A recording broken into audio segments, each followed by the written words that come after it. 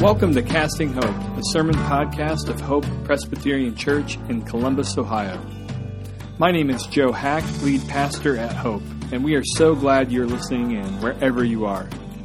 In this moment of social distancing, we hope that our audio and streaming resources meet you where you are at and help you stay connected to God and to His promises. Glad to see you all. My name is Joe, if we've not met before. We want to welcome you, and we want to especially welcome you if this is your first time visiting us this morning, or whether you're a long-time member. You know, the truth is, there are so many hurdles to get to this gathering on a Sunday morning. These hurdles can be practical, these hurdles can be emotional, or both. But you're here. So, everybody, you're here. You came, and it's good, and it is good to see you all. If you have a Bible, I want to invite you to grab it and turn with me to Mark chapter 1, starting in verse 1. And if you don't have a Bible, you can find it in your phone, or you can just listen along. We're going to be flipping around in the Bible this morning, but we will begin where Mark begins in his Gospel, chapter 1, verse 1. Now, normally we would be turning to James as a church, but we are taking a break from James to focus on Advent. And also, as a note, we are offering older kids class this morning too. And so if you're wondering about that, in the hallway over there, our older kids are having their own message. And so that can be available to you as well. This morning, though, in here, we're going to be taking a break from James to focus on Advent. And if you're in a home group, you know that we've also been focusing on neighboring. And so what we're doing this morning is we are asking what happens when you combine Advent and neighboring. In other words, does Advent have anything to do with how we love those on our block? Does Advent have anything to do with those that we share walls with in our apartment complex or our dorms? Last week, Aaron showed us that Advent has everything to do with our neighboring. And in the next few weeks, throughout the remainder of this season, we're going to explore this even more. And in two ways. First, that Advent flavors our neighbor love. And secondly, that Advent fuels our neighbor love. And for the next 2 weeks, we're going to talk about how Advent gives our neighbor love a particular posture, a particular stance, a particular flavor or accent. And then we will see how only Advent can fuel the kind of neighbor love that God is calling us and that our neighbor deeply needs, as well as ourselves. So let's just first pray before we dive in this morning. Lord, with the words of my mouth and with the meditation of all of our hearts here this morning be pleasing and acceptable to you. You are our rock. You are our Redeemer. This is your word. Would we behold wonderful things in it this morning? Ultimately, would we behold Jesus? Holy Spirit, would you make it so that our hearts would sing of Jesus, that our hearts' wounds would be healed by Jesus this morning, that we would sing of Him, that He would be our song as we leave this space, as we leave this gathering, that He would be everything. And we pray in His name. Amen. Well, so over the years, I've learned not to skimp on salt when you're boiling pasta. I've shared this before. Chefs say to cook pasta in water that tastes like the ocean. Someone disagreeing with me over here? Because pasta that comes out of like very salty water tastes better. Can I get an amen? It just tastes better. It's, the pasta takes on the flavor of the salty water. You could say the pasta has a salty accent upon leaving the boiling water. And the same is true for us. This is what I want us to think about. We are seasoned. Whether we know it or not, whether we believe it or not, we are seasoned by the water we swim in. And this can be a bad thing when we take on harmful flavors in this fallen world. It can be a good thing when we take on the flavors of Jesus and God's kingdom. But either way, we are taking on, we are being seasoned every moment of our life. This is why I'm glad that Hope takes time to observe Advent, because Advent is like seasoned water. It's not just some religious rite that Christians observe, but Advent is a story, a true story that we inhabit, that we live in, that we swim in, that we find our identity within, our hope within, our anchor within. It's well-seasoned water. And if we allow it, the true story of Advent will indeed flavor and can indeed flavor all of our life. So first, what exactly is the story of Advent? When we say the story of Advent, what do we mean? Well, the story of Advent finds its place within the larger story of the world.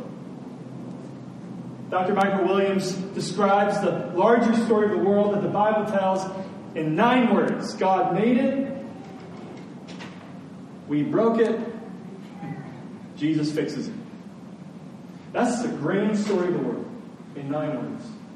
And Advent finds itself like a Russian nesting doll within this greater story. In other words, how does Jesus fix it? Those last 3 words. And the answer is by His Advent. By His Advent, by His coming. Which has 2 stages, really. Advent 1 and Advent 2, we'll say. So Advent 1 is the first arrival of Jesus. So Aaron took us to John 1:14 last week, if you were with us. John says, the Word became flesh and dwelt among us. The Lord moved into our neighborhood 2,000 years ago. He became what He wanted to say. The author became a character in His own story. And because Jesus is truly God and truly man, He lived on our behalf. He lived on our behalf. He died on our behalf. He was raised on our behalf. And that is the first Advent. That is the coming of the Messiah, of Jesus. But there is a second Advent as well. Because Acts chapter 1 tells us that Jesus, after His resurrection, ascended to God's right hand in the sight of His disciples. We're going to look at this passage a bit this morning. This understandably left the disciples awestruck so that they were looking into the skies, the Scriptures say. And they were flat-footed. And maybe they were sad to see Jesus go. Maybe they were just sort of confused about what they witnessed, or maybe they were in awe of what they just witnessed. But either way, they were shocked, and they were just standing there, their chins up, and these 2 mysterious men in white approach them and say, "Don't just stand there." Essentially, I'm paraphrasing. Don't just stand there. Jesus just sent you on a mission. You have a mission. So don't just stand there. And by the way, Jesus is coming back in the manner that you just saw Him leave. And that for us, friends, is the second Advent or coming of Jesus. And so Christians live in an interesting time. We live between Advent 1 and Advent 2. We know the already of Jesus' finished work. We read about it in the Gospels and the letters to the early churches and leaders in the early church. As John puts it, like we have what they hoped in, we have touched and seen with our own eyes. So this is true. And yet, we wait for His return. We wait for all things to be made new, for all things to be righted that are wrong. And this creates a tension. It's been called the already, not yet tension. Living between the Advents creates a tension in our walk with Jesus. And I believe that if we simmer in this, swim in this tension long enough, it will season the way that we live. In ways that we may not even be aware of. It will season, it will give us a distinct flavor that others ought to notice, like an accent, especially in our neighboring. We are talking about neighboring this fall into winter and early spring, and it occurs to me that, and I don't know if this is true for you, but in my neighborhood at least, neighbor love is not a controversial thing. In fact, neighbor love is sort of like, high stock right now. Kindness and loving your neighbor and really just being a good person is really just everybody's good on that. Most people value it, whether they're Christians or not. Neighbor love. But this is where Advent comes in. Okay? What if our neighbor love was flavored by, informed by, the story we're living? Advent. Like, how would that give us a noticeable or unique accent in our neighbor life? Does it change anything? Or is it just something we celebrate? See, ultimately, I think we're called not just to be good neighbors, to be Advent, but to be Advent-shaped neighbors. And that's what I want to look at for the next 2 weeks, is what it would look like to be an Advent-shaped neighbor. And I've been thinking about this question for a long time, and I sort of want to offer 7 different ways that Advent ought to flavor our neighbor love, what makes our neighboring unique. And I want to talk about 3 of them today. First of all, I want to say that Advent ought to make our neighbor love uniquely humble. When our posture towards our neighbor is seasoned by Advent, it will not be from higher ground, but lower ground. Why? Well, let's just look at Mark 1. We're looking at Mark 1, starting in verse 1. I'll just read, you can follow along. This is Mark's Gospel, the beginning of the Gospel of Jesus Christ, the Son of God. As it was written in Isaiah the prophet, "Behold, I send my messenger before your face, who will prepare your way." Talking of John the Baptist. "The voice of one crying in the wilderness, prepare the way of the Lord, make his path straight." John appeared, baptizing in the wilderness and proclaiming the baptism of repentance for the forgiveness of sins. And all of the country of Judea, that's a lot. And all of Jerusalem, that's a lot too, were going out to him and being baptized by him in the river Jordan, confessing their sins. Now John was clothed with camel's hair and wore a leather belt around his waist and ate locusts and wild honey. And he preached, saying, "After me comes he who is mightier than I, the strap of whose sandals I am not worthy to stoop down and untie. I have baptized you with water, but he will baptize you with the Holy Spirit." Now, let's just focus in this passage on one word for now. And that word that Mark uses is gospel. And it's in verse 1. The beginning of the gospel. The Greek word Mark uses here is euangelion, or the sort of the word we get evangelism from. Euangelion, and it means simply good news. Good news. And it was a very common word in Mark's day. Because it was a word that was tied to the rulers of Mark's day. The emperors. Whenever an emperor took the throne, or had a birthday, or was making a visit, the sort of newspapers of their day would all declare euangelion. Good news. Good news. The emperor is here. Good news. The emperor has done this. Good news. The emperor is this. This is the good news of Caesar. And you can look back at documents to this day that declare the euangelion of Caesar. So you see what Mark is doing in verse 1 right away? He's saying that the arrival, the advent of Jesus is the true and perfect euangelion, the true and perfect good news. He is the true and perfect emperor or king over and against everything else. And this explodes with implications, as you can probably start to imagine. But I want to focus on just one today. The word gospel, good news, is an externally focused word.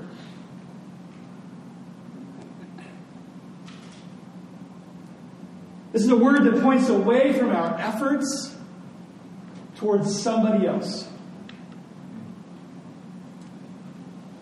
In this case, Jesus. It means our okayness is not rooted or met by something inside of us, but our okayness, our salvation, is rooted and met by something outside of us. We are not saved by something we do, but by something that we did not do. King Jesus is born. King Jesus is taking the throne. That's Advent. And if we embrace this euangelion, this good news, it ought to make us profoundly humble. Our salvation, our okayness, Our center of balance is not something we did. It's not something we're doing. It's not something we will do. It's all from God. Salvation is from the Lord. And this is the true key to humility. It's been said that the gospel is not good advice, it's good news. And you can see the difference now. If our okayness was based on advice, we would be proud. First of all, we only take advice that we think we can do. And then when we start doing it, we give other people advice, and it makes us proud. Our gyroscopic balance is ultimately our life. But if our gyroscopic balance in life is the news about something else that happened outside of us, Jesus, then we have no claim in our life except our neediness and the sufficiency of Jesus. And this makes us humble. Advent, by the very word, the arrival of something else that came to save us, ought to make us humble. In fact, if it doesn't, we're probably not living in the Advent story like we think we are.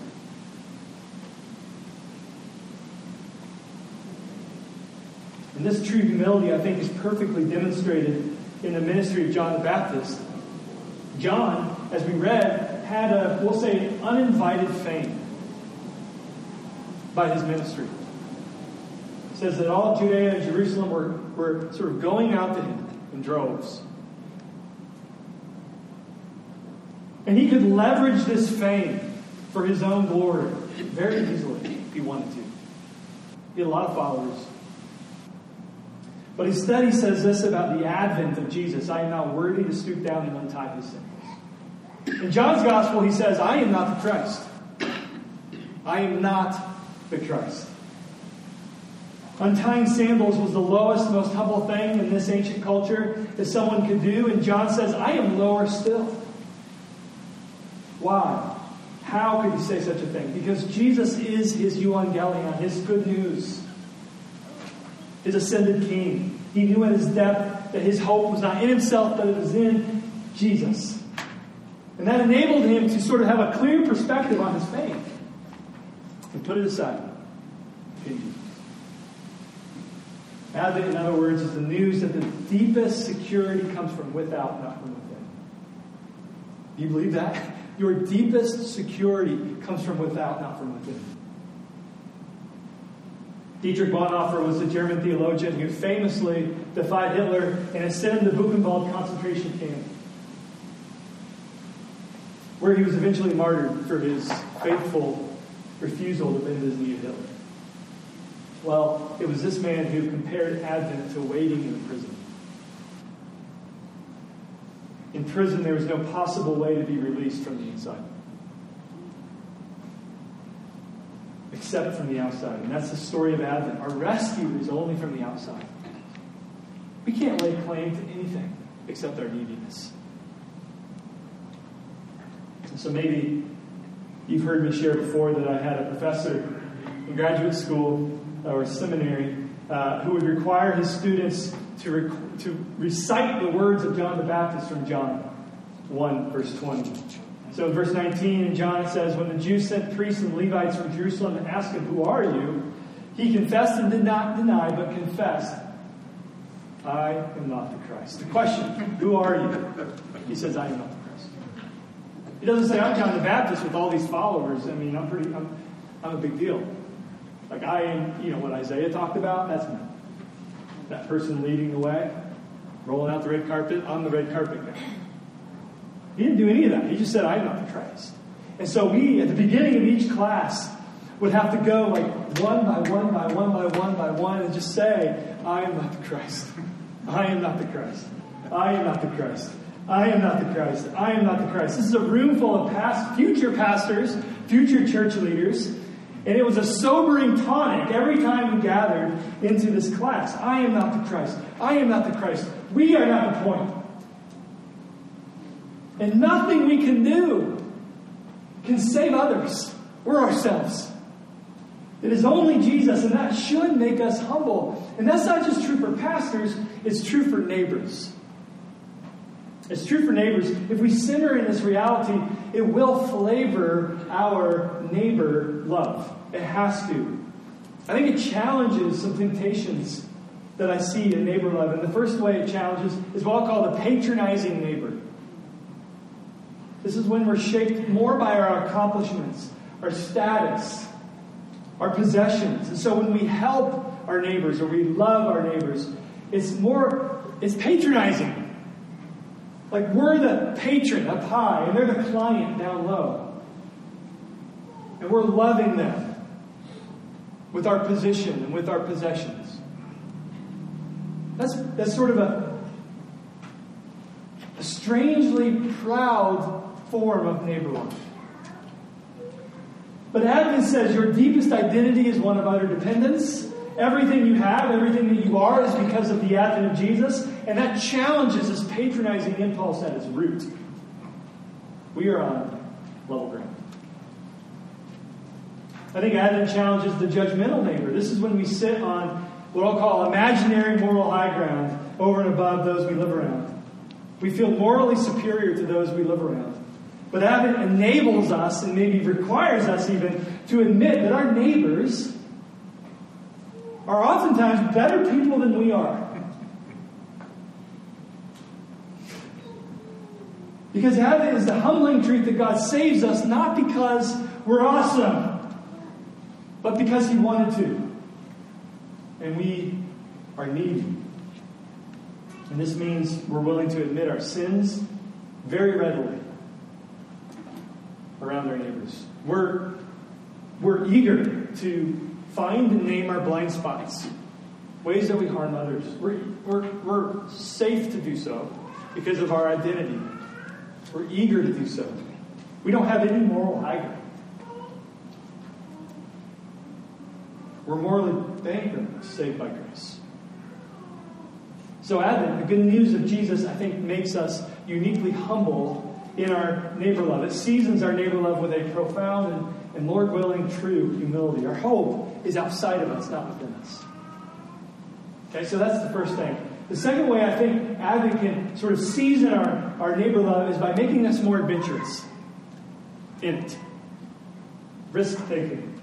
By nature, I think we are all like hobbits. This is my one Lord of the Rings reference for the year.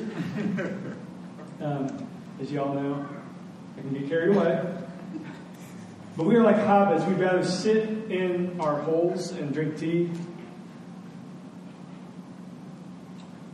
And when the opportunity for adventure comes, something that breaks our comfort routines, we hide. We just hide out. But the more I think Advent shapes us, the more we simmer in this sort of two Advents, living between the Advents, the more plausible adventure becomes. The more plausible a life of interruption becomes. The less tied we become to our comfort routines. Because Advent gives us a unique double security. We live between the comings of Jesus. If those are our anchor points,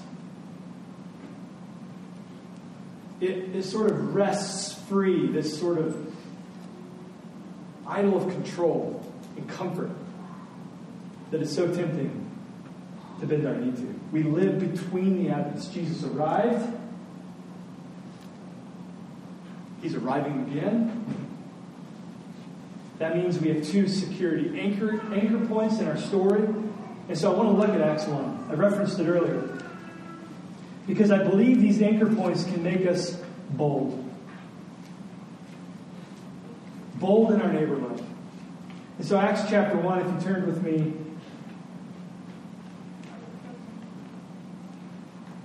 we'll start at verse 6. When they had come together, they asked him, Lord, the resurrected Jesus here, will you at this time restore the kingdom of Israel? Perfectly legitimate question. And he said to them, it's not for you to know times or seasons that the Father has fixed by His own authority. But you will receive power when the Holy Spirit will come upon you, Pentecost. And you will be my witnesses in Jerusalem and in all Judea and Samaria and to the whole ends of the earth. That's an adventure. And when he had said these things, as they were looking on, he was lifted up, and a cloud took him out of their sight. And while they were gazing into heaven as he went, behold, two men stood beside them, in white robes, and said, Men of Galilee, why do you stand looking into heaven? This Jesus, who was taken up from you into heaven, will come in the same way you saw him go into heaven. So these men in white robes tell the disciples to stop standing there. Why? They had just been summoned by Jesus himself to a great adventure, really. A mission that is so much bigger than their individual story. And when they waver, these angels, in a way, preach an Advent sermon to them and say, just like Jesus came and was with you, Jesus is coming back. In the meantime, in between these two solid anchor points, you have an amazing mission. See, the first Advent and the second Advent for them were secure anchor points for their soul, and this double security made them bold. It didn't encourage their comfort schemes. It actually challenged their comfort schemes because they had a true security in Jesus. The word boldness is like the word in the book of Acts. It just comes up over and over again. So consider Peter in Acts 4, verse 13. Acts 4, verse 13, we see now when they, the religious leaders of the day, saw the boldness of Peter and John and perceived that they were uneducated common men, they were astonished, and they recognized that they had been with Jesus. I love this because it's really an Advent-shaped seasoning, isn't it? They recognized that they were with Jesus. There's like an accent in their way that set them apart. And it was only Jesus set them apart. The Jesus who had come and the Jesus who's coming back. Those are our anchor points as well. See, Advent tells us that we are okay, no matter what. Okay, if you're in Christ, if you forget everything else I say this morning, remember this. If you are in Christ, you are okay, no matter what. Okay? And that anchors us. It can. And when it's made real by the Holy Spirit of God, when that reality is made real to us by the Holy Spirit, that has the power to unleash a surprising U-shaped boldness in your life. Whatever that looks like. So Harvard professor Amy Edmondson, she wrote a book called The Fearless Organization, Creating Psychological Safety in the Workplace for Learning, Innovation, and Growth. Now, I learned this week, I've not read the book, but I have learned this week that this is a quite popular book in organizational circles and business circles, and especially the concept of psychological comfort. Maybe some of you have heard this word thrown around in your place of work. Psychological safety. It's this theory that Amy Edmondson pulls out that business teams tend to thrive and grow in all the good ways when everybody, every individual on such a team feels safe to take risks. It's one of those theories that you're kind of like, once it's stated, you're like, well, yeah, of course. That makes sense. And if that's true of a business team, that we grow, that we thrive when we feel safe to take risks. If that's true of a business team, how much more should it be true of God's people who have the Holy Spirit and live between the Advents? Oh man, we have the greatest measure of psychological safety that you could possibly have in the Evangelion, in the gospel. It's unwavering. It's not tied to us, but somebody else. Which means we of all people can be bold. See, I think this reality, this boldness, I think it can answer some great hurdles to neighbor love that I see in my own life, and maybe you can recognize as well. And the first hurdle is this, that neighboring is, when it gets down to brass tacks, neighboring is messy. When we open ourselves truly to help our neighbors, we potentially, or maybe certainly, open ourselves up to all kinds of messy scenarios, complications in life. And if we already have enough complications in our life, that's just like a non-starter. Okay? That's why we all have porches in our backyard these days. Let's just have our house, keep to ourselves. For me, I think messiness is like the number one hurdle to actual neighbor love in my life. Is fear of mess. But I think the double security of Advent gives us a security to invite, or at least be okay with messes. And trust that Jesus is more reliably present in that mess than in our comfort schemes. So, we look at Advent number 1 and we say, okay, Jesus entered into my mess. I can now enter into other messes. It's okay. I think another hurdle is just timidity. Maybe we don't want to step out there in an actual neighbor help. We'll say neighbor help. Sometimes the word love can be a little too vague and hazy. But as Paul Miller says, sometimes it's better to translate the word love in the Bible as helpfulness, because helpfulness automatically makes things concrete, doesn't it? So concrete. So neighborhood. I think maybe we don't step out there because we can tell it'll cause ripples. It'll sort of break the script of our neighborhood, the unwritten rules. Maybe we don't want to come across as strange, or we don't want to come across as weird or intrusive. But I think the double security of Advent can sort of break that and make us bold and adventurous in our acts of neighborliness.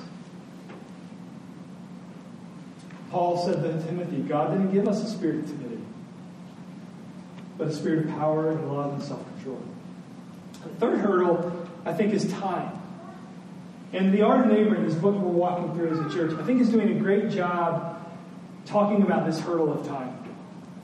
They describe how our lack of time to love those around us, to help those in literal proximity to us in our neighborhoods and in our dorms and in our apartments, oftentimes is a symptom of an issue that's upstream.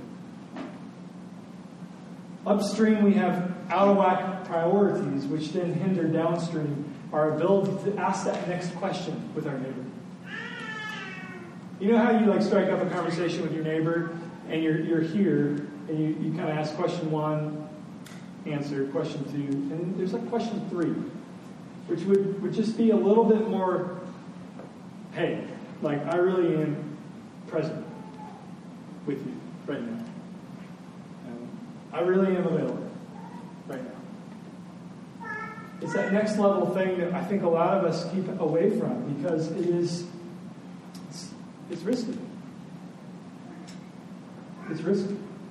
How can we make that time to give a meal, to hear a story, to help start a car, to have folks over, to ask that next question? I think if we simmer in Advent, we will slow down. Maybe enough while everyone else is speeding up to do so. I mean, Advent, if you think about it, is a different way to keep time. Advent is a different way to keep time. Our sort of paradigm for time is the arrivals of Jesus.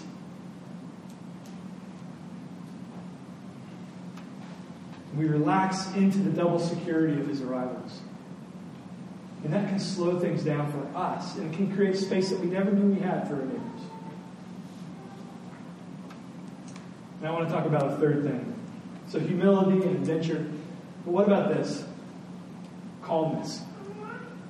How can Advent create or season our neighbor love so that it is a calm neighbor love? Right now, I think our neighborhoods are trembling and shaking with anxiety. I'm told that anxious systems are like herds of cattle. I don't have too much experience with herds of cattle, but apparently when one cow panics, it starts to run, what happens? They all panic and start to run. And I've also been told by experts that anxiety is like an electric field that flows through us all. And that's how I believe most of our neighborhoods are right now. They're like these super high voltage electrical fields of tenseness, anxiety, fear. And there's a lot to be afraid of. There's a lot. I don't need to make a list, do I? Of all the uncertainties going on in life right now, both macro and micro. I don't. But I think Advent can be an utterly unique gift for such a time as this, as we engage our neighbors and engage our neighborhood. I think Advent has the capacity to calm those in Christ. And this calm neighbor love can be a gift to others. So to explore this, I want to look at the prophet Zephaniah. We heard Andrea read from this text this morning. Zephaniah, if you want to turn there, that's fine, or you can listen along. He was a prophet during a time when God's appointed leaders were not doing their job. And in this leadership vacuum, God, through Zephaniah, promises a future where God himself will be their leader. So Zephaniah 3:14 says, "Sing aloud, O daughter of Zion." That's God's people. "Shout, O Israel. Rejoice and exult." So here God is saying, sing, sing. Start singing. You can stop weeping and start singing right now. Why? The Lord has taken away the judgments against you. He has cleared away your enemies. And the King of Israel, the Lord, is in your midst. The true King. All your failing kings, forget that. The true King will be in your midst, and you shall never again fear evil. And on that day it shall be said to Jerusalem, "Fear not, O Zion. Let not your hands grow weak." Listen to this verse. "The Lord your God is in your midst." He's not far off. He's in your midst. The Lord your God is now your leader. In that vacuum, there he stands. A mighty one who will save. And whatever image you're conjuring up right now with a mighty Savior, you got to add this to it as well. Because God says he will rejoice over you with gladness. He will quiet you. That phrase. He will quiet you with his love. He will exult over you with what? Loud singing. This promise is astounding. Verse 17 is astounding. Because this is the holy God who created all things. It describes what one scholar calls, quote, the deepest inner joy and satisfaction of God himself in his love for his people. That the Holy One, listen to this, should experience ecstasy over the sinner is incomprehensible. It is. In fact, if you read Zephaniah carefully, you will notice that it starts with a summons of our singing, our song. It says, "Sing, O Israel, sing." And how does it end? Do you remember? It ends with God's singing. It begins with our singing. We gather to worship. We sing to God. We sing our praises. And then, did you know that as we do so, even on this Sunday morning, God is in a way singing harmony. And he's singing over you. He's delighting. Even as we delight in him. And I think the advent of Jesus is proof of this. It has to be. Because how else could a holy God exult with inner ecstasy, as that scholar puts it, over sinners unless Jesus came on our behalf? Why? To bring us into union again, into relationship again with God. That joyful relationship of Father, Son, Holy Spirit. Jesus brings us in and gives us a taste of, so that we can now be sung over by the Lord himself. That was the mission of Jesus. He came to give us fellowship and delight in God and the delight of God. Unbelievable. Unbelievable. And that's Advent. The advent of Jesus fulfills this promise. It does. This promise that God delights in you. It does. The advent of Jesus fulfills it because Jesus comes to give us His fellowship. That's why the angel, in Luke's Gospel, says to the fearful shepherds. Maybe you know the story. It's Luke 2, verse 10. The angel in Luke's Gospel tells to the fearful shepherds, "Fear not, for behold, what? I bring you good news of great joy. That will be for all the people. The joy that Zephaniah promises is here in the birth of Jesus." And I think this has a capacity to quiet us. God says it does. He will quiet you with His love. We're going to start singing, and then once we hear His singing, we're just like, and it calms us. It brings the temperature down in our hearts. And I think it has the capacity to bring the temperature down in our neighborhoods too. Some have called this being a non-anxious presence. Have you heard that before? Being a non-anxious presence, or a GNAP, a godly non-anxious presence. A GNAP. This godly non-anxious presence has been compared to an electrical step-down transformer. I know most of you know what that is. Just kidding, because I don't really know what it is. But I will say this. Years ago, my boys heard an explosion outside our window at our house. It sounded like a giant firework. And so we ran to the back window, and we looked out, and our telephone pole, where all the electrical lines are running, was on fire. Like from the top. Yeah, it was just on fire. So I called 911. The fire trucks came. That was fun. Kids got to go into a fire truck. That was cool. It was an event. Everybody's walking out, watching this telephone pole catch fire. We later learned that the step-down transformer stopped working. That's what happened. Okay, so what happens is you have this trash can looking thing on top of the poles. Have you seen those before? Well, their job, they have one job, and this one didn't do their one job, but their one job is to take this giant sort of super high voltage current running through the cables and step it down so they can go through my little wire to my house. So I can have 110 volts, basically, and not 11,000 volts. Yeah, or stop working. But observers of anxious systems, Thomas Friedman is one of them. Edwin Friedman is one of them. Notice that whenever one person stays present and stays calm, they're like a step-down transformer. They bring the voltage down.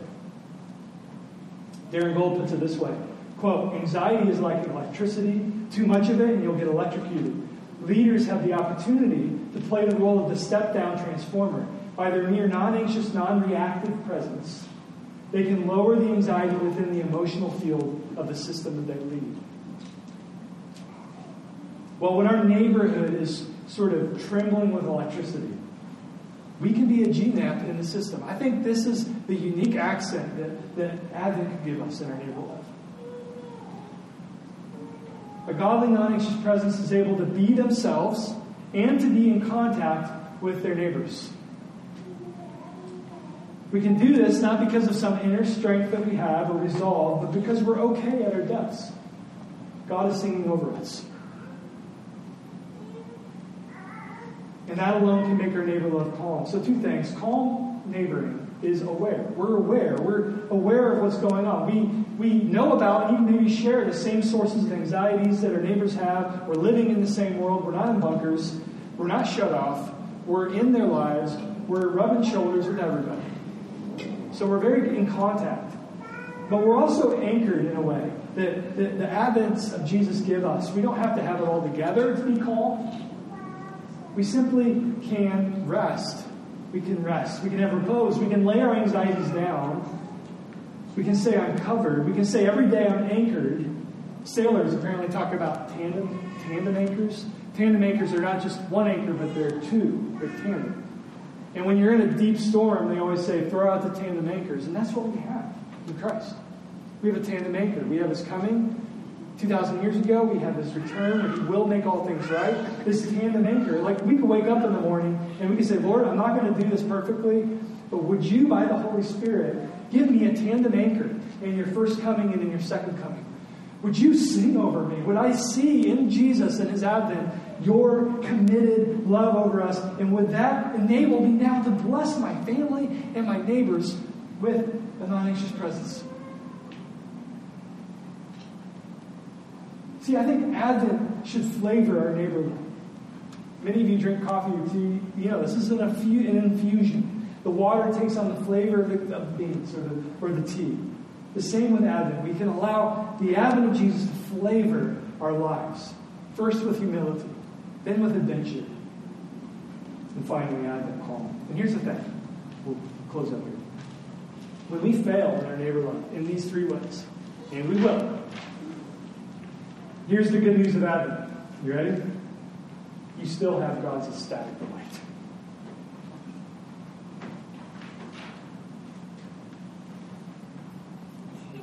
Don't you dare, make your takeaway from this sermon, I gotta be a calm neighbor in order for, my life to be straight. No. It's because you have the ecstatic delight of God over you that you can pursue these things. They're given to you in Jesus. And so go out and love your neighbor well. Maybe think of some faces right now, or some cards right now. You have God's eternal neighbor love in Jesus. You have it.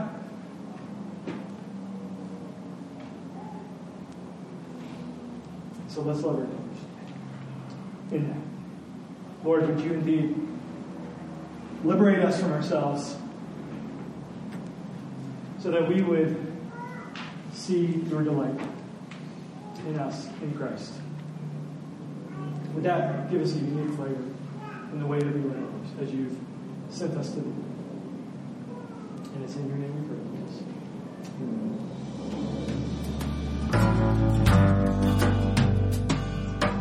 Thanks for tuning in. For more information about our church and for more resources like this, visit our website at hopechurchcolumbus.org.